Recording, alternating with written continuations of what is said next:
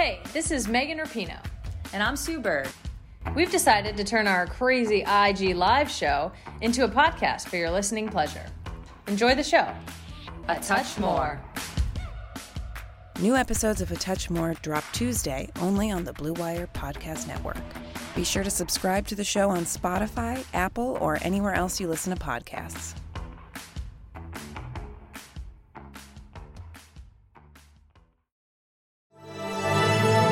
Blue Wire. Three on the way! Yes! Paul George nails it for the win! You got it! Kawhi Leonard! Curry way down top. Bang! Bang! Rose fires away. Bang! It's over! Oh, blocked by James! And we're back. Jabari, how you doing, brother?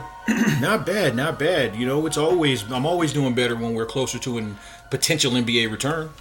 Yeah, and it does sound like we're going to get there. And I guess that can kind of kick us off. From my understanding of news breaking between, Woj, Shamshrani, and Mark Stein, the last few days, it looks most likely that we're getting Disney World.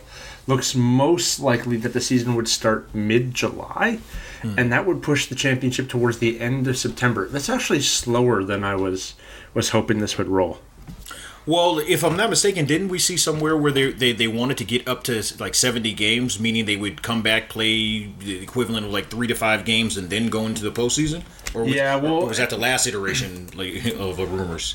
But I think that was somewhat posturing too. Like, I think players don't want to give back money, but they don't want to play games that don't matter, and not just players, owners as well, right? So I think there's a bunch. There's players posturing with owners. There's owners posturing with networks, and I think how they decide to chop this up is going to be somewhat interesting.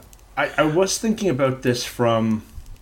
There's been a lot of discourse on whether NBA players should suck it up, and we've talked about that. But if you got an all-inclusive press pass to go live at Disney for 3 weeks and just cover the playoffs, or it'd be longer than that, 6 weeks to cover the playoffs, would you be down? See, my answers might be different than, like, say, for instance, guys that we know that have families, have kids and whatnot. My answer is yes. I'm a single, I'm in a relationship, but I don't have kids. I don't have anybody that I truly have to answer to. No, I'm being serious. My answer might be different if I had to worry about coming back and, truly being intermixed with a family, with little ones or whatever the case may be, so that I could take that risk, and I absolutely would. What about you? I wasn't giggling at your answer. I was giggling at the flex that you're in a relationship because I didn't even know that. I knew you were seeing someone. I didn't know it's officially a relationship. I don't think you've talked about it on the show before. I don't think that I talk about things of that nature on the show. That's why. And what's funny is that was a slip. Is this significant other of yours the one who was making fun of me and was listening to it last week? Absolutely. But that makes sense, because I was like, who would listen to our show and make fun of me? But if it makes you feel better, she makes fun of me nonstop. Okay, I was going to say, she's got to be emotionally compromised. No. I would hop on a plane immediately. I would be down there so quick. And fortunately, teaching the summer kind of opens that up for me. But, if this was my full-time job, I'd be there in a heartbeat. I think it would be so fun. What are your thoughts on the crowd noise? Do they pump in the crowd noise? Do they not? Do you care? Yeah, I gotta be honest with you. My very first thought was why the hell are people seemingly preemptively looking for something to be mad about? I get it. It's something different. It's something that you're not used to. But let's be real. And I'm gonna go ahead and since I've been watching The Sopranos, I'm gonna go ahead and paraphrase Tony Soprano, which he got wrong. But basically, this is folks that are looking to starve to death with a ham underneath their arms, simply because they don't have the bread to make a sandwich. Nothing is going to be normal. We're not going to have, we're not going to have it exactly how we want it. I don't understand for the life of me why anybody would complain about this. At least give it a shot. If it doesn't sound good, turn your TV down, or I'm sure they will make the adjustment. But like I said, to preemptively complain about this, it just seems like what do you do? What are we doing here? Yeah, and here's the thing too. I just genuinely don't care, and I was wondering if the really strong opinions coming from people who either really wanted it or really didn't want it, where people are just bored wanting to fight over something, which is always a possibility on Twitter. But to be honest, during the season, now there's like a large portion of the quote-unquote blog boys. I find this especially with guys who claim to be draft experts. Like, they pretend they're like elbows on their knees, hands under their chin, 4 feet away from the television, don't miss a single action from any player in the game, taking notes, like, you know what I mean? When the reality is, like, the game's on, I'm cooking the dinner, I'm talking to whoever's at the house, I'm checking Twitter, you know, like, maybe I hear Reggie that night, maybe I don't, you know, I'm flipping between 6 games if it's a busy slate. Like, I'm not saying that everyone takes in their NBA. Like, it's different if you're, like, have an assignment on someone for sure. But, like, to think that I'm going to be 110% focused on the audio, and I probably won't even notice, man. But here's the thing. Even when folks are watching real games, it has real audio. So why would it make a difference if it's fake? If it's okay, you're watching a sitcom. Why does it make a difference to me whether it's a laugh track or somebody sitting there making the same exact sound? Now, if it's annoying or if it's like off or whatever, yes, that's something to complain about. But that's, let's get to the bridge before we cross it. Look. Anyone that was complaining about that, I don't care who you are. I don't care what association I have with you or what type of friendship we have. That shit sounded stupid. I just don't understand it. It's crazy because people have been complaining about the NBA in-game commentary for forever. Yes. For as long as I've been a fan. But they continue to listen to it. Like, there are plenty of times during the season where I put on a podcast and I mute the TV. Like, exactly. So I'm curious now why people are so passionate about this or worked up about it. It's just not going to change the experience. I just want basketball back from you. It's something to complain about. Exactly. We all just want basketball back. We all just look. The last 6 weeks or 8 weeks or however long it's been has done great for adding perspective. Now, while I respect those folks that kind of reached out to me when I was saying I can't wait for sports to be back, and I really will appreciate them that much more. They were saying like, oh well, this just shows that we're addicted to sports and we just need shut up. Okay, yes, I recognize that. I still will take the sports when I'm drinking a beer or whatever the bad thing is. I recognize that's not the best thing for me, but damn it, right in that moment, I want a blue moon. Shut up. Yeah, fair. So we are going to, later in this episode, we are going to get to our Wes Anderson film rankings. So we both filled this out, but we asked listeners to rate the movies on a scale of 1 to 100. Again, we continue to edit and add to our overall list, which we will talk about next week. We'll unveil that next week for everybody to kind of compare, call us crazy, whatever. But we will get to Wes Anderson at the end of this podcast, talk about his movies, reveal how you guys ranked them. Next week, or actually this week, on Thursday, we're going to do Christopher Nolan. So a filmography that I think more people are familiar with. Not that Wes isn't popular or mainstream, but I think he's kind of quirky in a way that doesn't apply to everyone. I would assume that Christopher Nolan has a big turnout. Yeah, I'm going to be honest with you. When we led off with Wes Anderson, I thought this was a bit ambitious. Not because, his movies aren't legitimately great at times or that he doesn't have fans or whatnot, but for that exact reason. I think we can acknowledge that his most ardent of supporters probably come from a niche, fan base. Those of us that like him and get his humor and appreciate what he does, we like him a lot. Those that they don't quote unquote get it, it's not for him. So we definitely appreciate all of the folks that took the time to actually participate in this. Yeah, and I mean we'll get to him more in a minute, but I think it's interesting because we'll save it for a minute. Before we do that, I have a couple quick other hitters. ESPN has announced they are doing a 10-part doc. You see the athlete they picked? I did. Any interest in a 10-part doc on Tom Brady? So the Chowders are going to say like we're hating it, but I'm going to be upfront about it. For the same reason why I'm not interested in something of this nature from Derek Jeter. For the same reason why, Tom Brady is great. He's one of the greatest, if not the greatest quarterback of all time. No one's taking anything away from his success. I don't know that I'm going to be compelled to watch 10 hours of that.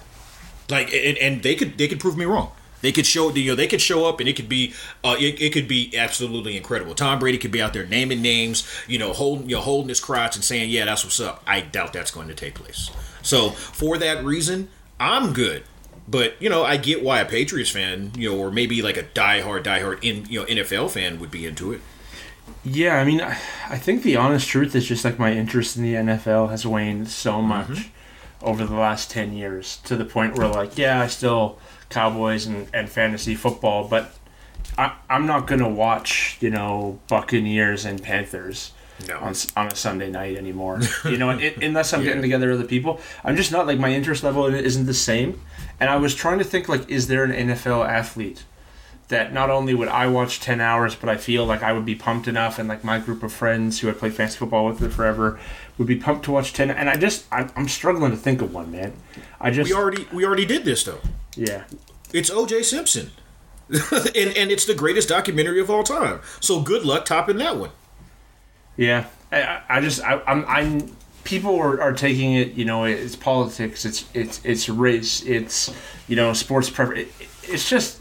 I don't know, man. Tom Brady's competitive, and he was a 6th-round pick, and at the end, him and Belichick weren't tight, and he cheated a couple times, and he paid his penance, and then, carried on like the NFL was out to get him for forever, and he's probably the greatest to ever do it, and, I just kind of told you the story in 10 episodes. There you go, in 10 seconds.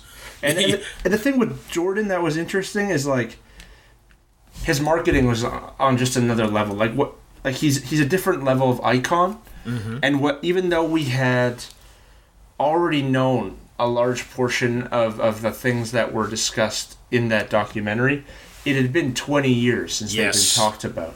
Brady's literally still playing. That right there is the reason why I don't think the doc would be quite as successful as they might anticipate, in planning it, and that's right, and that's what it is. For all of the folks that are like me, that are like, man, get the hell out of here with this.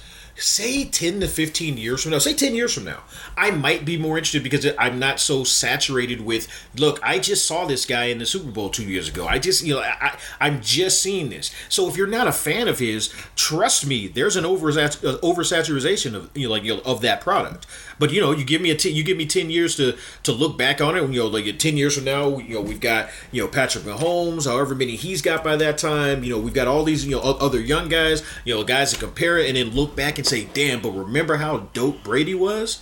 That to me is a smarter approach. But far be it from me to tell ESPN how to do their business. Yeah, I mean, like Brady and Manning used to be a great conversation, and it was heated.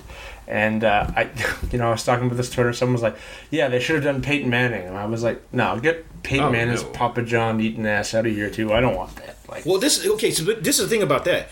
Now that we've seen the Jordan one and how much influence like those luminary folks can have over their over the creative process, specifically with ESPN, that's another reason why that's not intriguing. The Peyton Manning one would not be intriguing at all unless they were going to go into what took place when he was at Tennessee with that athletic trainer that they ended up and do your Googles for this, that they ended up hushed yeah, exactly, that they ended up kind of brushing under the unless they're going to go that deep into these things. Or with Tom Brady, are they going to say like, hey, yo, man, you cheated, it doesn't matter, you're great, but you cheated? Are they going to do that? No, they're not. So like that that in itself, unless like if these docs were coming out on Netflix or something somewhere else, some other outlet that didn't have a direct affiliation and partnership with the NFL or the NBA or whatever the case may be, specifically with the directive of at least not making us look terrible, I would be all for it. And just to be clear, I'm not criticizing the documentarians. I'm not criticizing those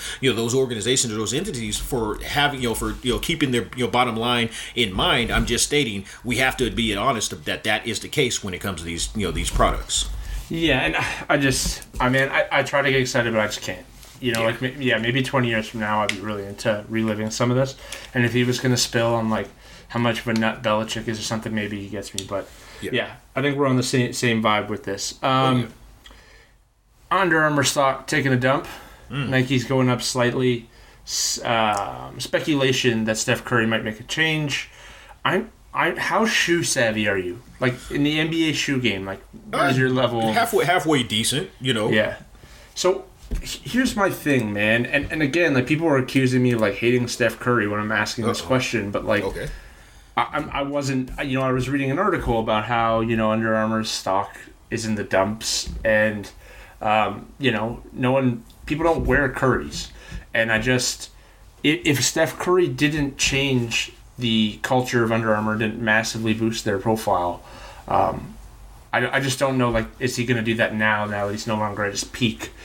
I don't know how much. I've long thought that aside from, like, the Kobes, the Jordans, the LeBrons, like, the absolute pinnacle of player, that, like, how much do these guys, influence these brands? Like, how many of their sneakers are getting bought?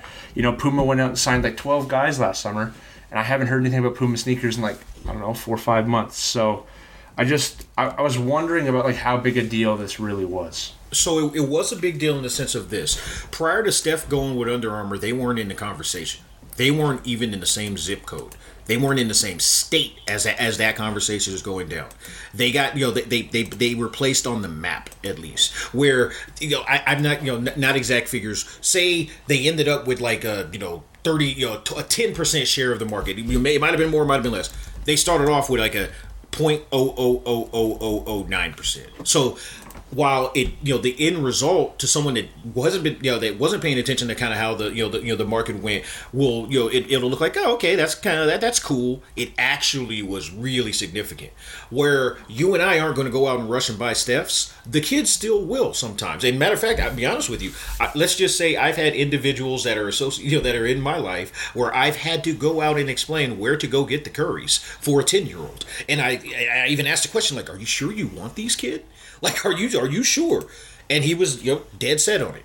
So while the idea of this is, if he was able to get people to buy Under Armours, and especially those clunker twos, whatever whatever they call those, then you put them with Nike, you put them with with the design, and let's be honest, if you put a swoosh on something, whether it's right or wrong, a lot of us think it looks better. So you put him in there with still in his prime, on the back end of it, but still in his prime. He's a guard. I'll be honest with you. I think it'll be a great. I think if they go that direction, it would be a great move. I respect the attempt, but it was a great move. I feel like shoes are talked about like from a very opinionated place, where like people have their thoughts on them, and it's not like there's no basketball reference for kick sales. I would love to see the actual numbers of how many Currys got moved. 1, 2, 3. I don't know how many shoes he had. Mm-hmm. When I was down in Orlando last time, I went and tried on a couple pairs because I was like, I've never had a pair of Currys, and I was in the market looking for a new game shoe, and they just all felt funky on my feet. That was it. But again, like, I'm just one guy, and when I'm hooping up here, I don't see people wearing them very often. And like, all I saw the last couple of years was like people clowning on his shoes. So I don't know, man. It's an interesting thing. And same thing with Curry and Under Armour. I would love to know, like, to that percentage point. Like, let's say Puma had 1% of people buying their shoes to hoop in before they signed 12 NBA players out from the same draft class, and Terry Rozier, of all people. Well, like, how did that change it? Like, did Terry Rozier getting paid in Charlotte and hooping for the Hornets, where kids like, I got to get me a pair of the Terrys, like But the thing of it is like Scary Terry doesn't move the needle, and rookies in general or young players in general don't move the needle, in terms of sales, until people have the ability to say, hey, I've seen this guy for 3 years, 4 years, 5 years, and actually have success. That's not going to do anything. So like, while I respected what Puma was trying to do, I looked at it and said, why are they signing all these guys that nobody knows? I understand that somebody got into a room with them and said, this is the new hip this, and we're gonna just. That was a dumb idea. You know what? I think there was more I think Puma was like, let's go buckshot, make sure we hit the star from this class by giving everybody a deal, and then we'll go from there. But I just want to know. I mean, there's fans of these guys who played and they played at their university, they got drafted by their team. Like, how many people are rocking their shoes because they saw Marvin Bagley or DeAndre Ayton or whoever else got on there with them? I would just love to know what it did, like who did it. But when they signed Terry Rozier, I don't remember what they gave him, like $25 million or whatever. I'm like, did that really? Like, are you ever going to make that back? Like, is Terry Rozier going to make $25 million in shoes in his lifetime? What it felt like to me, to be honest with you, like, and I get the the buckshot tactic, because that makes sense. But what it also felt like to me, it was like, all right, yeah, and we got Terry. All right, we have to get somebody. All right, you. Will you take our money? No? Okay. What about you? What about you? What about you? And this is no disrespect to to Terry Rozier. Obviously, Hooper, can do all types of great things on the court. I wouldn't want him necessarily at the money that Charlotte paid him for my team, but that's okay. Get your money. But it's again, if you're settling on Terry Rozier, you're probably not going to have as good of a rollout as you anticipated. Okay, so if we've butchered this, or if you know of like a great website that tracks this sort of stuff, or if you've got some insight we missed it, hit us up on Twitter at Josh Eberly or at Jabari Davis NBA for Jabari, because I am curious how the deal goes. But I saw that and I kind of winced a little. My guy, the Jameson, is a good source for that too. By the way, he actually used to work for Kicks. He used to work. He's into this the way that we're into basketball. Just he's into basketball as well, but he's into that the same way. So I actually will use him as a resource and find out for us. He's a shoe empire dude. Yep. Fair enough. Okay, at the Hoop Central, he put out a tweet and he was like asking if you thought Tatum would win an MVP. Thoughts? So Boston fans get mad. Hear me the whole way. It's less likely than it is. It's less likely to happen, obviously, than to happen, but it's not impossible. It feels difficult in a sense because what that essentially will mean is over the next 5 to 7 years, in all likelihood, he's going to need to play at a higher level than Giannis. And some of those other guys that are in that conversation, but in particular Giannis, and in particular if he stays in Milwaukee, that's going to be fun. I mean, it'll be a hell of a lot of fun. But look, I would probably bet against it if my life depended on it. But if we're just playing fantasy money, sure, why not? I could see it taking place. There's certainly you throw out other players, it's like no, that's not going to happen. Yeah. So here's the thing. I don't think it's going to happen. And the same as you, I don't think it's impossible.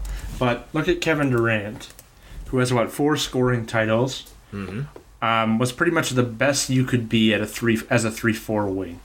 The absolute apex offensively you could be as a 3-4 wing, and became a pretty impactful defender, towards the end of his time in Oklahoma City and definitely with Golden State. But this is a guy who was averaging 30 points, 8 rebounds, 4 assists, a steal, and a block, and he has 1 MVP award. Okay, Melo never got close, didn't sniff one. Kawhi Leonard doesn't have one. Paul George doesn't have one. And I think part of the reason for that, all of this is obviously other great players, but MVP voters and fans and the culture of basketball, widely supports and cares about and fixates on playmaking and assists. Now, Jason Tatum is probably the Celtics' best player. And he's probably their most impactful player. And he might be their best defender. But Kemba Walker's their engine, and he has the assist numbers. And I don't know that, Tatum's box score numbers, and specifically his playmaking numbers, will ever pop enough to compete with a Giannis or a Luka or whoever else, is putting up 30, 10, 10 every night 3, 4, 5 years from now. That's a great point. The path that it could happen from is if he puts up the 25 to 30 a night and also is acknowledged as a great defender. If you've got both of those going for you, I think you can still get there. But you're right. Oftentimes we do equate leadership, and obviously MVP is a leadership type leadership type award. We equate leadership to playmaking and getting the others involved, and obviously that leading to overall team success. Like I said, it's not impossible, just not likely. But that path that I laid out, I could see that taking place. Yeah, and that's exactly what I said too. I was like, if the masses get to a place where defense is more important to them than playmaking, I think it's possible. Or if he just got to the place where he was such a dominant defender that it couldn't be ignored, and he was in the conversation for Defensive Player of the Year, and he was playing 80 games for a 60-win team, again, there are routes for him to get there. It just doesn't seem the most likely. So then my add-on question to this is, if I take away Giannis and if I take away Luka, because I think those are the 2 high-usage guys on teams that are going to be competitive for the next 5 or so years, who is if your life depended on it, who would be the name you threw out that's going to win the MVP in the next 5? No Luka, no Giannis. No Luka, no Giannis. And they only have to win one. Yeah, honestly, I'd probably either go AD or, honestly, Harden. I could see him. I can see Harden doing what he's doing for another 2 to 3 years, like at this type of level. Yeah. Yeah, I was going to take out AD too, but then I left him thinking, Because you didn't think I would pick him. No, I did. I was going to take him out because I thought you might pick him. Oh, but okay. Then, yeah. But yeah, I think Harden's not a terrible answer. It would be very interesting to see him go somewhere else too. If they trade him, and then does that help his case? Who's the guy that you would say? I was struggling. If I was you, the guy that I was thinking about, which I can't believe. Or even Kawhi. I just don't think Kawhi's ever going to play enough games to get a regular season MVP. It's possible. That's probable, actually, yeah, given what we've seen over the last 3-4 years. The guy I was thinking about actually was Embiid. I was like, if they trade Simmons and the Sixers win 60 games and he's the unquestioned engine of that team, that was the kind of the route I was thinking. But especially since the NBA loves Joel Embiid for a good reason. They do. Yeah. I'm with that. Okay, did you watch the Game of Zones finale? I didn't. Tell me about it. You should go watch them. They're fun. It was really fun. Like final recap, 3 episodes here. Just shouts to @Mutsack and @MutsackCraig of Bleacher Report putting those together. They were a lot of fun. I was initially slow to get in on it this year, as many people are, because there's no Thrones and the NBA is on hiatus. But I got in. I watched them all last week and really enjoyed it. And in the end, they follow kind of the Game of Thrones script, and Paul Pierce is Bran Stark, so Paul Pierce gets to be the goat of goats at the end, which was hilarious and awful at the same time. But they're just some great one-liners, and something I will say about ESPN, Bleacher Report, CBS, all these places cater their content very largely to the average fan. Really surface level questions. They just want your engagement. They're not trying to thought provoke or hit you with Easter eggs. Game of Zones is the opposite. These 3 were just full of you have to be on NBA Twitter. You have to want to play the Bron versus Jordan games. You have to know the culture of watching the game today to really get all of their jokes. And I very much appreciate how catered it is to the super fans. One of the things I can appreciate from it, and I will definitely go back and watch it, is the fact that Paul Pierce, as much crap as we all throw at that guy, as much as we dunk on that guy nonstop, he goes with the joke, man. Okay, so we were all making fun of him, or everybody was poking fun and making light of stuff, a few days ago. And when that came out, when the Game of Zones came out, he even screenshots it. It says "Yep, case closed," because he knows, of course, that's a ridiculous. He made it his idea. avatar. He really leaned into it. Yeah. No, but you know what I mean. He knows that's a ridiculous idea. Just like we all thought Brand having the best story was a ridiculous idea. I don't think so, man. I think he thinks he has a case. I don't think he does. When he was talking about how he's better than Wade and he believes that and stuff, Paul Pierce does not think he's the GOAT. Come on, man. He's the worst. He's the worst human being. Oh, by the way, just real quickly, there were some people that were accusing us of hating Paul Pierce, and this is the thing, what you need to understand out there. Josh hates Paul. I do hate him. Yeah. Josh hates Paul Pierce. I hate Karl Malone. I just don't think Paul Pierce belongs in the conversation that he truly believes he does. That's the difference. But please carry on. Did you see the clip of Malone talking about Jordan? Yes, I did. Yeah, he's a tough guy to like. Yeah, there's nothing about the guy that, you know what, I'm not going down that rabbit hole. Yeah, we don't have to do him again. I'm just saying, man, he's a tough guy. He's a tough guy to like. I laughed. It's largely a bit too, right? I don't actually hate the guy. But it's largely a bit, but it is fun to bang on him because often he elevates himself into conversations he shouldn't be in. Mm-hmm. But yeah, no. Anyway, there was the funniest moment of the season though was all of the players and the media are talking about Jordan because Jordan's dream team comes back as the White Walkers, and they're coming to prove once and for all he's better than LeBron James. And so I think it's Dwayne Wade who figures it out because he's training to be a member of the media. And Dwayne Wade's yeah, they're coming for the GOAT. And Paul's kind of half talking to the room, half talking to me. And he's like, they're coming for me. All right. It did kill me. I laughed pretty hard. How long are these episodes? These ones got longer. I think they're 15, 12 or something like that. Okay, I'll mess with it. I'll check it out. Matter of fact, we got the day off tomorrow. I'll check it out and get back to you by the next show. You got a solid almost hour of viewing, I think. All right. 3.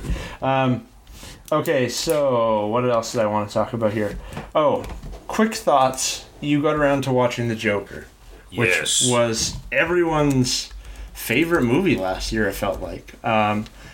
What I'm just checking what it got on Rotten Tomatoes. It got 68% on Rotten Tomatoes. So Rotten Tomatoes did not love it as much as the social media echo chamber. Your quick thoughts? I do my best especially when I know folks really, really loved something. I do my best not to just be like, that was just dog trash, dog crap, or whatever the case may be. And I'm not saying the Joker was, because obviously, it's a major big budget film and all of that good stuff. But for me, right off the rip, it wasn't a Batman movie. I get that it wasn't, but it was not even anything near that type of movie. I get where they were going with this. I don't, and forgive me, I should have looked up who directed it, but I get that they were, essentially making like an art house film, and making it with a big budget. But for me, while I respect the hell out of Joaquin Phoenix, and he's phenomenal as he always is, he gets into the role as he always does. There was nowhere near enough, enough steak. It was a whole lot of, not even a whole lot of sizzle. It kind of plodded on at times. There were some interesting performances, some interesting choices by actors. I guess I like the dynamic, that Robert De Niro brings in. I don't want to give it away completely. That Robert De Niro brings in, and kind of playing off of Joaquin Phoenix. But for me, it's a movie that this will give you the perspective. I wouldn't even watch it a second time. Whether it was on, I caught it in the middle, never again. So my thing is, I'm not gonna talk too long on this because I haven't seen this movie. Mm-hmm. But it's like a statement. I don't want to see the reaction to this movie upset me deeply. Mm-hmm. I didn't like the amount of empathy for a guy that is clearly not okay and makes some bad decisions, and we have a really bad habit right now of making the anti-hero or the antagonist or the villain of a movie more relatable than the heroes, and I don't know why people are so in love with this notion. But then, it's the justification for all of the wrongdoing because wrongdoing was done to you, and the world just doesn't get cleaned up in that way. Mm-hmm. And I just was not digging the things that I was reading about it, and so I was like, I don't want to, because I knew I would not like this. I knew this movie would upset me, so I decided to steer clear. So you, without even watching it, just from the reading the reviews, you hit it on the head. It's exactly that. Yes, it's funny, they try to make him a really sympathetic figure at the beginning, and a couple times throughout there's a big reveal, but it's not really compelling because we all saw it coming. But the truth is, he just turns into some vigilante that goes out acting like a piece of shit. It wasn't like he was like, oh, I'm going to get back at the people that directly hurt me. It was, I'm going to wreak havoc because because some random completely unrelated situations and circumstances happened to me when I was down, and the celebration of that, and like you said, for whatever reason, people relating to that in this way, it's telling of who we are or where we are, and obviously particularly those specific people. I feel like without watching it, it played to and catered to people who felt they were angered and victimized by the world they lived in, and gave them this, not suggestion is too strong, but notion that it's okay to rise up and do evil if evil has been done to you, and I hate that idea. Yeah, The eternally subjugated, the folks that definitely, that's exactly it. That right there is your Joker review, folks. And that's, you know what, man? If it's in the superhero movie, I would carry it on. Mm-hmm. Because when you make a superhero movie, we're not dealing with something real. But when you go out of your way to take a comic book movie and do everything you can to make it to relatable today and stir people up today, then you're no longer a comic book movie. And you know what? On that note, what it felt like was it felt like the director said, "Okay, comic book nerds, I'm gonna show you how to make a real film. I don't give a damn about the story, the lineage, or any of that. This is what's up." And I get it, and again, it's brilliant. It's beautifully made. Performances are range from good to even very good. But yeah, it was such a divorce from what you would anticipate, from a comic book film, and so indulgent. It was so indulgent with Joaquin, and I almost hate saying that because he's great. But let me just be honest, we kind of started to quickly talk about it before the show. I'll be quicker about it now. It basically went from Joaquin Phoenix saying like, okay, if I were along the spectrum, this is how I would act, and then a little bit later, it's okay, if I were a paranoid schizophrenic, this is how I would act, and then later, it kind of intensified, and it just ranged in between to what I imagine is Joaquin Phoenix's idea of what seeing someone go through a mental health struggle would be. For the record, I know folks out there, he has gone through his own. We're not talking about his reality. I'm talking about the on screen. So for me, it was kind of all over the place. I appreciate the performance, but like I said, I just don't want to ever see it again. Yeah, fair enough. In terms of what I watched this week, I watched Jackie Brown finally. I saw the majority of it when I was like way too young to grasp any of it. And when we did Tarantino, you like really talked it up, so I wanted to get back to it. Mm-hmm. We had a little bit of this exchange on Twitter, but basically, I thought the score was great. I thought the music was great. I thought the build-up was great. I thought the delivery was really lackluster. I don't think it blew up like the majority of Tarantino films do. It was kind of unrewarding for everything they put together. So I think he kind of ruined what could have been a great movie in the last half hour. And you know what's bad about it is that I have to agree with that, because even though, and it still remains one of my favorites for all of those reasons, and of course, like it takes me to a place where I was at that exact time. Looking back at it, as soon as, and the moment you said it, I said, yeah, it's shit. Okay. Looking back at it, I'm like, yeah, like it could have been a classically great film, and likely even his best film, had he nailed the landing, had he been able to stick the landing. And I don't know, this is total speculation when I say this. I don't know if it was a matter of like they ran out of money, they ran out of budget, they ran out of time, because yes, that type of stuff does happen at times, especially early on, in a director's career. But he didn't close the show, and I actually wonder if he recognizes that, like if that's something that he acknowledges at this stage, or if he's one of those folks that believes like, nope, that's how it should have been. Yeah, and like I felt like I was watching Dominoes, and it was it was obvious that De Niro was going to get the girlfriend. It was obvious that Sam was going to do De Niro, yep. And then I thought we would get one twist or something interesting. But Sam L literally just walks into his own execution. And you're like sitting there like, what was the point of all that? This is also pointless. Like, and he just wraps it with Ray. He's got a gun, and then he just steps out and shoots. Like, come on, like, yeah, that was an absurdity. And what's Robert Forster's motivation? And like his character is so like he's done, and he's at the end of his career, and he's had enough of it, so he's going to retire. So maybe, there's that angle, but then he, instead of leaving with the girl, he stays. Okay. And then, like, what? Like, I'm done. I'm going to risk my life for this girl I just met because I'm obviously attracted to her. And even though I've had enough of my life here, I'm not going to leave. And actually, you know what? I'm not going to take the retirement money, and I'm just going to keep working.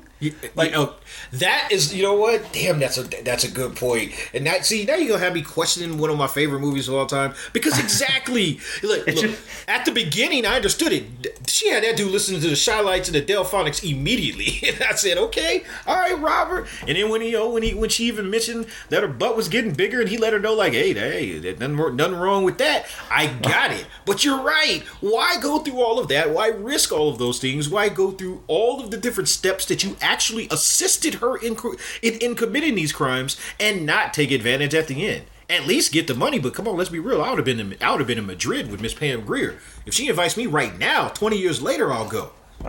Don't let your significant other listen to this one.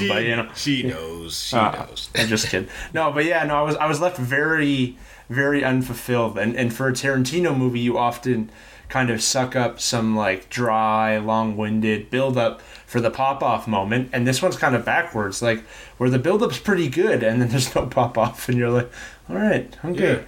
And maybe, you know what, maybe that's why he goes so over the top with this shit now, with like, oh, I just gotta kill everybody, and maybe that's that was the lesson learned. Yeah, maybe. Okay. And the other one is in preparation for what we're about to talk about, the Wes Anderson ratings, I watched Royal Tenenbaums because I hadn't watched it, and I felt like very much needed to watch that to talk about these movies. But before we get to Mr. Wes Anderson and ranking his films, a message from our good friends at BetOnline. There is no shortage of action going on at our exclusive partner, BetOnline. NASCAR is back, and BetOnline has hundreds of other games, events, and sports to get in on. You can still bet on simulated NFL, NBA, and UFC events 24/7. Or you can participate in a $10,000 Madden Bracket Challenge, a March Madness-style NFL simulation tournament you can enter for free. And live right now on BetOnline's YouTube channel, you will find an exclusive interview with ex-Chicago Bulls, Ron Harper, Horace Grant, Bill Cartwright, and Craig Hodges to discuss the Michael Jordan documentary on what they're calling The Final Dance. Visit betonline.ag and use promo code BlueWire to receive your new welcome bonus and check out all the action. BetOnline, your online wagering solution. And it looks like we're just chewing gum this week, so carrying on, Tenet. I want to talk about Tenet before we get to actually Wes Anderson. Next week, we've already teased we're going to do Christopher Nolan's movies. We'll have you guys rate them on a scale of 1 to 100. We'll break those down on Thursday. Sorry, I keep saying next week. But we both watched the trailer for Tenet. This is a movie that people are very excited about. Very, very excited about. Christopher Nolan seems to have a hold on a lot of fans in a way that most directors don't. He has people who are so genuinely excited for this film. They see it as sort of the de facto sequel to Inception. It's this movie in this similar type universe, also with a focus on time, and people are very, very, very excited for it. I'm not really on that same wave, but where are you after this trailer? I'm a little bit higher than you are in the sense of like I like these movies that kind of deal with bending time and reality, in those ways. But the truth of the matter is, because I love Baby Zell, man. Obviously, I'm referring to David Washington. For anybody that's not aware, he happens to be Denzel Washington's son. But he's a very good young actor in his own right. So for me, I'm more excited because I looked at that as like that's just the first trailer. It's just to pique your interest. It's not, if it's either the second or the third trailer that they really, of these big blockbusters that they really put everything into. So it was enough to make me go like, oh, okay, I'm excited about that. Where and in reality, even though I'm probably not going to go into the theater anytime soon, it at least felt like what we would normally experience at this time, and kind of talking about and anticipating a big time blockbuster like this. So it was a semi return to normalcy. So I liked it. Yeah, there's a couple things. I do very much enjoy Christopher Nolan, like a lot of his movies. I think I like some of his movies. I mean, we'll get into this more next week, but I like some of his movies that are less liked more than the ones that are really liked. Inception, in particular, is not my favorite of his films. I too like David Washington. I thought he was sensational in BlacKkKlansman, but I felt like he was stiff in this trailer, and I'm wondering, Ron Stallworth that he did in BlacKkKlansman was kind of like a loose on the edge of your seat, made some jokes kind of character, similar to Ricky in Ballers, and he felt very stiff in this trailer to me, as did Robert Pattinson, whose one-liner at the end of the trailer was like, and the whole thing too is, I think I've talked about this before, Tarantino, and part of the reason I like Pulp Fiction is it felt like an ego fest. Where like Quentin Tarantino was trying to convince you with every piece of dialogue that he's the smartest guy, or the wittiest guy to ever make a movie. Whereas like with Christopher Nolan, I feel like sometimes he's trying to prove he's the smartest person in the world. Look at this movie. Look how I shot it. Look how I made it. Look at how I manipulated time and brought you back to the center. I felt like with Dunkirk specifically, that took away from the movie, and I'm worried that that's going to happen here again with Tenet. I think that's an interesting observation, and after you said it, I think the same can probably be said for any of the major directors, even any of the great directors. Like when you get into a point, you get to a place where you not only recreate reality, but you can bend it and mold it in your to how you see fit. From the visuals, but also the dialogue and all of those things. I look back on it and I think, like, I wonder if it's almost impossible for them not to be narcissists, for them not to, to drink their own Kool-Aid. And when it's Quentin, it's I got to be the wittiest, and when it's Nolan, I've got to be the most grandiose and the most innovative. Same thing for like a Cameron. I know that's not where you were taking that conversation, but that's where it kind of led me. It doesn't surprise me when they are a little bit indulgent in these moments. and they probably do all have flaws. Like maybe Tarantino does think he's wittier, and Nolan does think he's smarter, and Cameron does think he's more creative, and whatever it is, and that's fine. I felt it in a few of Nolan's movies more than I'd care to feel it when I'm trying to get into this imaginary world with these crazy things happening. And I'm kind of worried, I'm going to be sitting at the end of Tenet, and I'm going to debate whether or not that even made sense within the construct of his own movie. And I'm going to have to hear movie nerds tell me I'm not just smart enough to get it. And I'm already like, ugh. Part of me wonders if that's kind of why you feel that way about Inception, because we heard a lot of that. Like, if you didn't think it was the most brilliant thing ever, then you're just not smart enough to understand. It's like, no, I get it. It's cool, but let's stop. He is no longer in the dream. If you think he's still in the dream, you're wrong. But what about the spin? Okay, go ahead. Yeah. It's still spinning. It's still spinning. How would it be?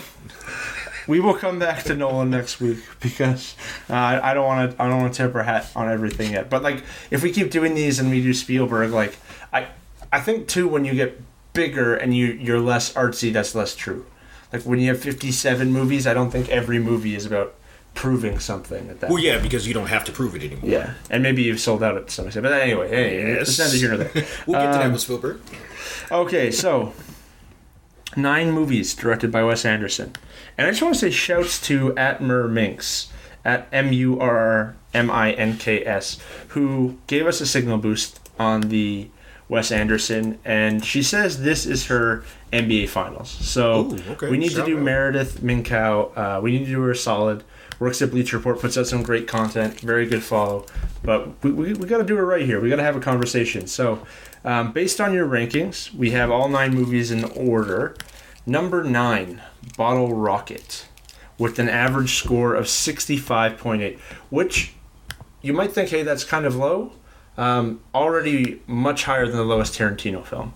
So while Wes Anderson's an interesting guy, not a bad turnout for his lowest rated movie here. Okay, so I'm not gonna lie to you. I've never seen Bottle Rocket, and the most interesting thing about it is all my film nerd buddies, coming up, they always talk about it, and always, I jumped on the party at Royal Tenenbaums, but it's one of those that, especially since I happen to appreciate Wes Anderson, I do need to eventually go back and watch. Yeah, and I mean, the Wilson brothers, and you got a heist. It's worth the time. I get why it's last ranked here. It also came out in '96, so it's not the most recent of the films. Mm-hmm. I do appreciate too, don't rank a movie out of 100 if you haven't watched it, because some of these have 100 more ratings than the other. But I'd much rather you skip one than give it a 2 and you never watched it. So this looks stupid. So yeah, I'm that way. When I do the rankings, if I haven't seen it, I just skip right on past it. Yeah, and that's the only way you got to do it. You got to be sincere. But I think too, most directors, this is some of his earlier work, and he improved upon it. Yeah, and I think when you see the characters of Owen and Luke, they're improved upon in Royal Tenenbaums as well. Is it his Reservoir Dogs, so to speak? Reservoir Dogs is better, but similar feel. But I was way higher on Reservoir Dogs than you, I think, too. Yeah, there you go. I was just hating and messing with you. Reservoir Dogs is great, but it's just not as great as Pulp Fiction. yeah, fair. Fair enough. We'll agree to disagree on that again. Yeah. Again. Number 8, the Darjeeling Limited. And it had a score, of 65.9. So just barely higher. So what's interesting about Darjeeling Limited is I saw this one. I actually saw this in the theater, and I owned several copies of the DVD. But even when we were doing this, this exercise, I thought, I don't really remember all that much about that movie. It's with a lot of Wes Anderson films, it's more about the cast, it's more about the feeling. Oftentimes it's like a coming of age type deal, and if memory serves, it's either friends or brothers that are traveling on that train. Brothers, brothers. They're going through all of the different hijinks, and you get all of the dialogue that you normally get from a Wes Anderson film. But the one thing that I do know is I remember feeling good about it at the end. You know what I mean? Not all, you don't always necessarily get to feel good about some of his movies. Some of them are left with kind of vague endings, and left for you to interpret where things will go from there. But it was one of the more feel good ones. So I have to imagine that's why I would have owned multiple copies of that movie. Yeah, I mean, it is a feel-good movie. It is not entirely memorable. Yeah. Like, and I think you see that in the ranking here. It's definitely not one that people went to bat for. I don't think it got one person had it over 90. Okay. So, looking at it now. The thing about Wes Anderson, too, is before we did this, like, knowing that we were going to do this, I kind of teased it a week ago in advance. Mm-hmm. And I was like, when you think about Wes Anderson movies on a whole, what do you immediately think of? And at Cav Zanada, our guy Justin, who, is typical trying to tank a thread before it gets started, said drugs. And people just ran with that. But, like, the thing that came to mind for me was, like, adult fairy tales. And I think... Mm-hmm. You have to be, if you are looking for a intense statement on what society is or isn't, or you have to go into these movies knowing that they are whimsical, not entirely sensical, and they follow that kind of game plan. Yeah, and you know what? I can appreciate. I don't need every single story to be A plus B equals C. I don't need that. Like, to be honest with you, I don't necessarily know why. Like, I don't understand why you enjoy movies if you want everything to be exactly the same cookie cutter type deal. Like I said, I get that that Wes Anderson his brand isn't for everybody, but I would have a difficult time believing that if you sat down, anybody sits down and watches one, where they will at the end just go, "That's absolutely terrible," and I got nothing from it. He deals a little bit in the abstract, and he deals a little bit in how you described it as adult fantasy. But for me, they're just very entertaining. Yeah, and I like some of the more recent stuff more than the other, which we're working towards here. Mm-hmm. But I agree. Isle of Dogs, actually his most recent film. He's got a new movie coming out next year. But Isle of Dogs 2018 was his most recent film. Finished with a score of 68, average score of 68. Although it did have a couple people who gave it 100, so quite a few people did love this movie. Did you see this one? No, but it doesn't shock me. Anything dog related, oftentimes you're going to get a strong reaction from the dog crowd. I'm sure you did though. Yeah, and I didn't love this movie. I'm a tough sell on claymation. Like I don't. Yeah. I don't always love claymation, and we'll get to other movies that he's done in a second. But I thought the voice acting was great. It was a great cast, as every one of his movies always has. By the way, that's something else that's nice about Wes is he gets all sorts of stars to come out. He's got his regulars in the Wilsons and Bill Murray and Edward Norton and whoever, but he always gets stars to come out and do these roles. It was an interesting story. It had some heart-filled moments, but on a whole, it didn't blow me away. Yeah, I mean, it's one of those where I might eventually check it out, like if I happen to catch it on. But like you, when it comes to claymation, look, that story needs to be good. That story better be compelling. Yeah, and now I'm sounding just like a jerk off movie film snob. Critic. Yeah, snob. Yeah, but like that movie felt very much like, hey, what would one of my movies look like than one of like his movies? You know what I mean? Like it didn't feel fleshed out enough. I got you. Okay, so number 6. Remember, this is 9 movies. The Life Aquatic with Steve Zissou. Okay, so the funny thing about this, and if I'm not mistaken, Zissou, sorry. Yeah, I got you. And I don't think this is one that you've seen. No. Really, the plot line on it, like they're all banding together in order to kill some mythical shark or whatever. It's really just a vessel for Bill Murray to Bill Murray. Like, that's all it is. He's surrounded by some fun performances from Cate Blanchett. Of course, you got Owen Wilson, his usual others. But this was, for the ones that I've seen, his most indulgent. And we've been using that term a lot when it comes to movies. But this was definitely his most indulgent, because this was Bill Murray. This was him saying, "All right, Bill, go ahead, you got this." See, you're selling me. You're making me want to turn that on tonight. which is why if you're at when we get to my rankings, it's like my second or third one. I love Bill Murray. Bill Murray. In the interest of time, like we won't go through our own rankings on them, so just throw them out as we go through. This is the one I felt like I needed to see still. But yeah, you definitely sounded like lots of Bill Murray sounds good. Yeah, it's Bill being Bill, 1,000,000%. Did you see? man, now I'm straying for a second here, but Bill Murray did the one where he's kind of like the role model babysitter for the kid next door a couple years ago. I wanted to see that, and I will see that eventually. Oh, St. Vincent. Yes. Very underrated movie. Okay. Very underrated movie. Super, super great. Bill being Bill with sort of like a role model mentor theme, change of heart. Predictable storyline, but fantastic movie. Yeah. I won't do it on the show. I'm gonna shoot some more Bill Murray movies at you to see if you've seen them, because I even obscure ones I'll watch. Sounds good. Life Aquatic was number 6, 73.7. Number 5, Rushmore, 75.7. Yeah, so Rushmore, look, I'm gonna be upfront with you. Like, this is the one that all my film nerds used to talk about. Like, oh, you have to watch it. You have to watch it. For me, it's about the cast, because it was really an introduction to like him saying like, yo, like, look, this is we're really doing this. So it's got Jason Schwartzman. Of course you got Bill Murray. Yeah, I love Brian Cox. Pretty much anything he's been in for the last 25 years.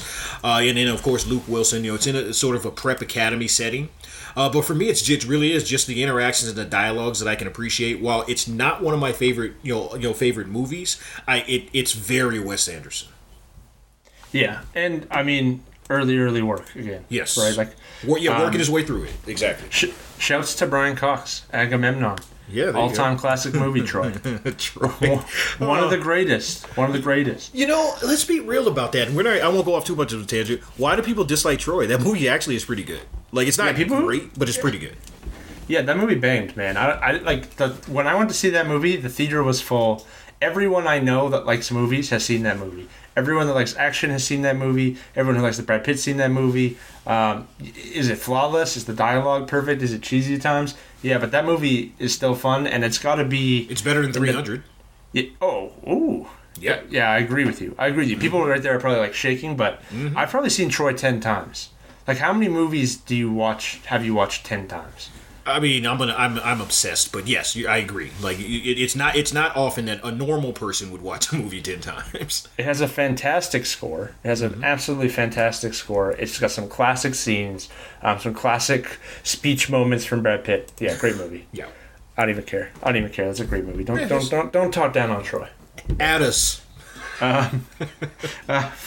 Number 4, Fantastic Mr. Fox, 76.5. So I don't know if you saw this one. This is one of the ones I really liked. I like it's kind of like it's kind of got sort of like a Robin Hood story in the sense of like Mr. Obviously after raiding and doing what Mr. Fox does, he ends up kind of having to band together to eventually lead the other animals against the farmers. I won't completely give it away, but you throw George Clooney, Meryl Streep, Jason Schwartzman, of course, Bill Murray, and the host of others in it. I'm here for it. So this one is actually like my third favorite of his movies. What was Life Aquatic? Life Aquatic is second.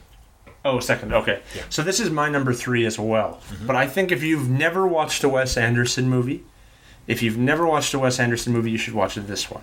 And I think and with that statement as well, if you're looking for a movie that feels timely, I would say watch this one. Mm-hmm. And I would say the 3 farmers, George Clooney plays the lead, the Mr. Fox who steals from these 3 farmers who have their businesses, remind me very much of like the elite, like the Bill Gates, Jeff Bezos, whoever else you want to throw in there, who keep getting richer and richer and richer. And the average man who tries to take his share. There's some interesting parallels in this movie. Like, having just watched this a month ago, getting ready for this, I felt it was very timely and probably spoke more to society than a lot of the other movies did, in my opinion. Yeah, that's a great point, and it's funny because it's a cartoon, and it's probably it's actually his closest to reality for sure. And it's free on Disney Plus in Canada, which is the most surprising. No idea how it got on Disney Plus, but maybe it's a Disney. But I don't know. I was just shocked that it was on Disney Plus. But anyway, it's been about 8 years since I watched it. I will be watching that this week again. Yeah, it did feel incredibly timely when I watched it. Nice. And and it was fun. And again, I'm not a big claymation guy, but it didn't bug me as much in this one because I was pretty immersed in the characters and the writing for this movie. Yeah, no, without a doubt. So that was number 4, 76.4. Number 3, was Moonrise Kingdom, 79.6. I really, really liked Moonrise Kingdom. It's my second favorite of his movies. Now, is it his normal cast or what? Because I haven't seen that one. Yeah. It's got a lot of the regular characters, but Edward Norton is a camp counselor, Beavers, Cub Scout, whatever equivalent. Bruce Willis is the cop. They're on this small island facing a hurricane, and they're basically looking for two children who have run away. One of them's a Boy Scout. One of them's a girl who lives on the island, who have fallen in love and want to be together. Mm-hmm. And it's kind of like, again, this whimsical, silly, fairy tale-esque telling of these two trying to escape and just live their lives, even though they're only, little kids, as these crazy characters kind of come together and try to find them, and various things occur. But I thought it was a very heartfelt, genuine movie. You talked about movies that leave you feeling fulfilled and nice. There's kind of all these sad little parts to all the lives of all the characters, and they all sort of I don't want to say perfectly mend, but become better through the chase of these two kids and bringing this community together. So I really enjoy this movie. It's one that I'm going to check out. First of all, Edward Norton isn't used enough, and what that means is he doesn't allow himself to be used enough in enough productions. So anything that he's in, I'm here for. For whatever reason, this actually sounds familiar. So I'm wondering if I started watching it one night and just didn't finish it. But yeah, I'll definitely get to that one. What is his movie? The movie where he tricks the lawyer into representing him, and Primal Fear. Primal Fear. Yeah. Yep. Have we talked about before how his character in Primal Fear badly needs his own movies as a spinoff? Why? Yeah. Why wouldn't they? As much as we do spin-offs and sequels and everything these days, do that one. Oh yeah, do that one. Like where he, who is the lawyer? Richard Gere's lawyer. Yep. And at the end of the movie, he was like, this was you the whole time. And Edward Norton laughs at him. He's like, no, Aaron was never real. Roy was here the whole time, or whatever. that was a clutch scene. And I'm looking at it's a Kaiser Sose type scene. Yeah, it was on that level. It was, and I didn't even realize that's Edward Norton's first big movie. But I would love to see that character, that like psychopath, what he's doing nowadays. That'd be great. Absolutely. So that was number 3, Moonrise Kingdom, 79.6. Number 2, Grand Budapest Hotel, 81.3. This is my favorite Wes movie. So this one caused an argument with an ex, not my current, because I wouldn't. Oh, really? Yeah. Because I wouldn't go see it. So tell me about it, please. Tell me why. What was your reason for not wanting to go see it? I think it came out at a time where I just didn't feel like it, and I, being the jerk that I am, the stubborn, stubborn idiot that I can be sometimes, I was just like, nope, digging my heels in the sand, just not going to do it. Yeah, I thought it was a fun movie, man. Like it's I don't want to say like Indiana Jones, but Wes Anderson, but like this really solid adventure with, once again, all these crazy characters that you don't expect, played by actors that you love, and it just came together beautifully. And it was coming out, I would say probably, when did this come out? 5-6 years ago now? Yeah, 2014. Mm-hmm. And people were really starting to take to Wes Anderson, and he was really starting to become mainstream, and there was like a ton of potential for this to be, a flop or not match the hype, and yet I thought it was the best one he's done. All right, so I've got some more homework, even though we're obviously going to be working on Nolan this week. I'm going to watch this one as well. Yeah, let's be real though. I got nothing to watch for Nolan. I've seen everything. Yeah, exactly. Well, yeah, you've already seen all the Nolan stuff, I'm sure. But yeah, no, you should definitely watch. What was the reason? You just weren't feeling it, like at the time. Yeah, you know how I am with it. A lot of times it's a timing thing, because there are times where I'll watch a movie, like when it comes out, think it's terrible. Or just not be impressed by it. But then if I circle back a few years later, I'm like, man, that was actually damn good. Or no, it was actually worse than I thought. For whatever reason, the timing on that one, it came out at a time where, I don't know, maybe I was pissed about the 2014 finals or something like that. I don't know. Yeah, you should watch this one. It was really good. Okay. It was really good. Okay, so I guess you know what number 1 is then. Yes, sir. Of course I do. Royal Tenenbaums, 84.7. So it was significantly number 1. I'll let you go on it. I'll let you riff off here, but I will say this movie left me wanting. Okay. I mean, there's not... The thing of it is, with all Wes Anderson movies, it's not like you can go off on it for 15 minutes. It's a pretty simple deal. A wealthy family that's estranged, but, full of eccentric figures. For me, I won't let you talk me off of this one. I love this film, and I always will. The layers, the interactions between Angelica Houston and Gene Hackman, the interaction between Gene Hackman and Danny Glover. I'm gonna tell you right now, I was watching this movie with a group of folks that did not look anything like me the first time, and when Gene Hackman hit that dude with "You heard me, Coltrane," and they started laughing, and I couldn't help but fall out on the ground laughing. That moment that moment alone. That moment alone was worth it for me. But yeah, no, I love the Ben Stiller situation where he's grieving, but then trying to, still take raise his boys, trying to be a better dad than Gene Hackman obviously was for him. You've got the angle of Luke Wilson being a failed tennis player, but you come to find out it was all because he was in love with, well, whatever. I don't want to give it away for the folks that haven't seen it, but in love with someone that he's not supposed to be in love with. It came out in 2001. He's in love with his adopted stepsister, which is weird. And they had grown up together. That's what made it weird. It's like one thing if they met each other and they were both 16. And he was like, "Yo, you're fine." Nah, they grew up together. You know what? The problem with this movie for me was that the dynamic was great, the cast was great, but I felt like everyone was underutilized, which I feel can happen when you have these massively awesome casts. So many people. Yeah, Bill Murray is barely a character in there. He's got a very token role with almost no dialogue. Mm-hmm. Gwyneth Paltrow's character has layers we never get to explore. Angelica Houston, who plays the ex-wife, is kind of like a mediator or bystander through all of it, when it would have been nice to know. We at no point in that movie, how does she feel about the divorce? How does she feel about the kids? There's one moment of dialogue where she's like, "I thought I did a good job. Maybe I didn't do as good a job raising these guys. I thought." We get nothing from her. Part of Wes Anderson is he often uses the narrator to kind of skip to plot build for him, which I don't have a huge problem with, especially if it's leading us somewhere. But it's Ben Stiller's wife died a long time, and now he's kind of a spaz about it. And then Ben Stiller's character it's just a spaz and doesn't really have any depth. Luke Wilson more or less feels like the protagonist of this movie.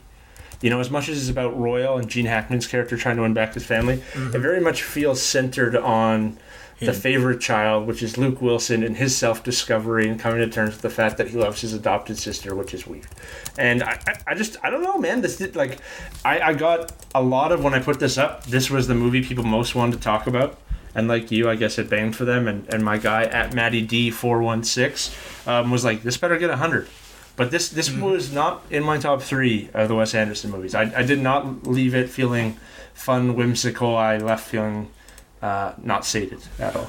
So there are times where I realize, when you experience something, how much different it is for you. So a lot of these older movies that you may not have seen, and I saw them in the moment and at that time, at that point in entertainment history, meaning where at time, obviously since 2000, 2001, entertainment has changed significantly, and even Wes Anderson, as we've had kind of had this conversation, we've shown that he's changed and developed over that time.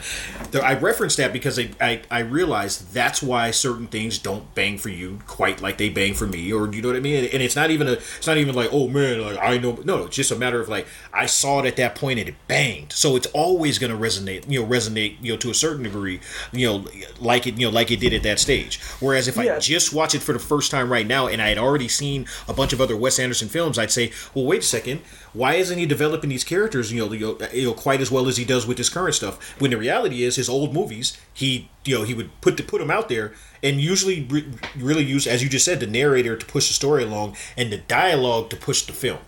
He wasn't building out his characters anywhere near as well as he does now. Yeah, and I maybe. And I definitely agree with you on your point. Cultural relevance at the time and nostalgia play. I'll always play, and you can't help it. But I felt like Gwyneth Paltrow's character very much too. She's obviously deeply troubled, deeply rebellious. She almost struck me I kind of thought we were going to find out maybe she was abused as a kid. Yeah. was the vibe I was getting from her, and yet she just kind of goes with the flow. Like, she's not happy. She marries Bill Murray. She's not happy. Then she's having an affair with Owen Wilson. She's not happy. Then she's kind of like with Luke Wilson, but she doesn't want to do it because she knows it's weird and she's not happy. And then she's just with him at the end. And I'm like, I felt like he underdeveloped the characters, specifically the kids who Hackman was trying to reconcile with. And it also makes me wonder, because we know how these things go. His movie, if I'm mistaken, that movie's over 2 hours long. I wonder how much of that character development ended up on the cutting room floor. Because, and for anybody that's not aware of this, oftentimes these guys will record 3 hours, 4 hours worth of footage, and then, they have to make concessions, and they have to make, adjustments, and they have to do things, due to the studio, or the studio comes and says, yeah, you know what, we, at first it was fine with 2 hours and 25 minutes, but no, you got to get it down to 2 hours and 18 minutes, or whatever the case may be. So I wonder if that, if that also was the case, or if he just simply failed to develop the younger characters as much. Yeah, and don't do that anymore, directors, producers, film. Don't do that shit. Well, they do it less now. They do it less now, but they definitely used to cut stuff. They cut a lot out before. But I'd much rather see, and I know we have different opinions on The Irishman, but you thought The Irishman was a good movie, and I thought it was a really good movie. Neither of us thought it was a great movie, but I wasn't bored during The Irishman. I was okay with the length of the movie. Yeah. Not everyone needs 4 hours to tell a story, but if you want 2.5 hours to tell that movie, don't let the producers cut it to 1 hour 45. Don't do that shit. I actually agree with that, and even though I think The Irishman could have been told in let's just say 3.5 hours instead of 4, or whatever the case would be, 30 minutes less, or even an hour less, I still will acknowledge, that was good. That was great storytelling. I wasn't bored. I just was. You know what? With that one, it was just I get it. Not bored, but I get it. So, to recap, number 1, Royal Tenenbaums. Number 2, Grand Budapest Hotel. Number 3, Moonrise Kingdom. Number 4, Fantastic Mr. Fox. Number 5 was... Rushmore. So that was the top 5. On Thursday, we will do Christopher Nolan. I think he's directed 15 films. So I'll get those 15 for him, let you guys rank them 1 to 100, and we'll walk through those next week. Send us any hot takes you got. If you haven't liked, rated, or reviewed the show, please do so. It would help us immensely. Appreciate all of the support, and we'll catch you on Thursday.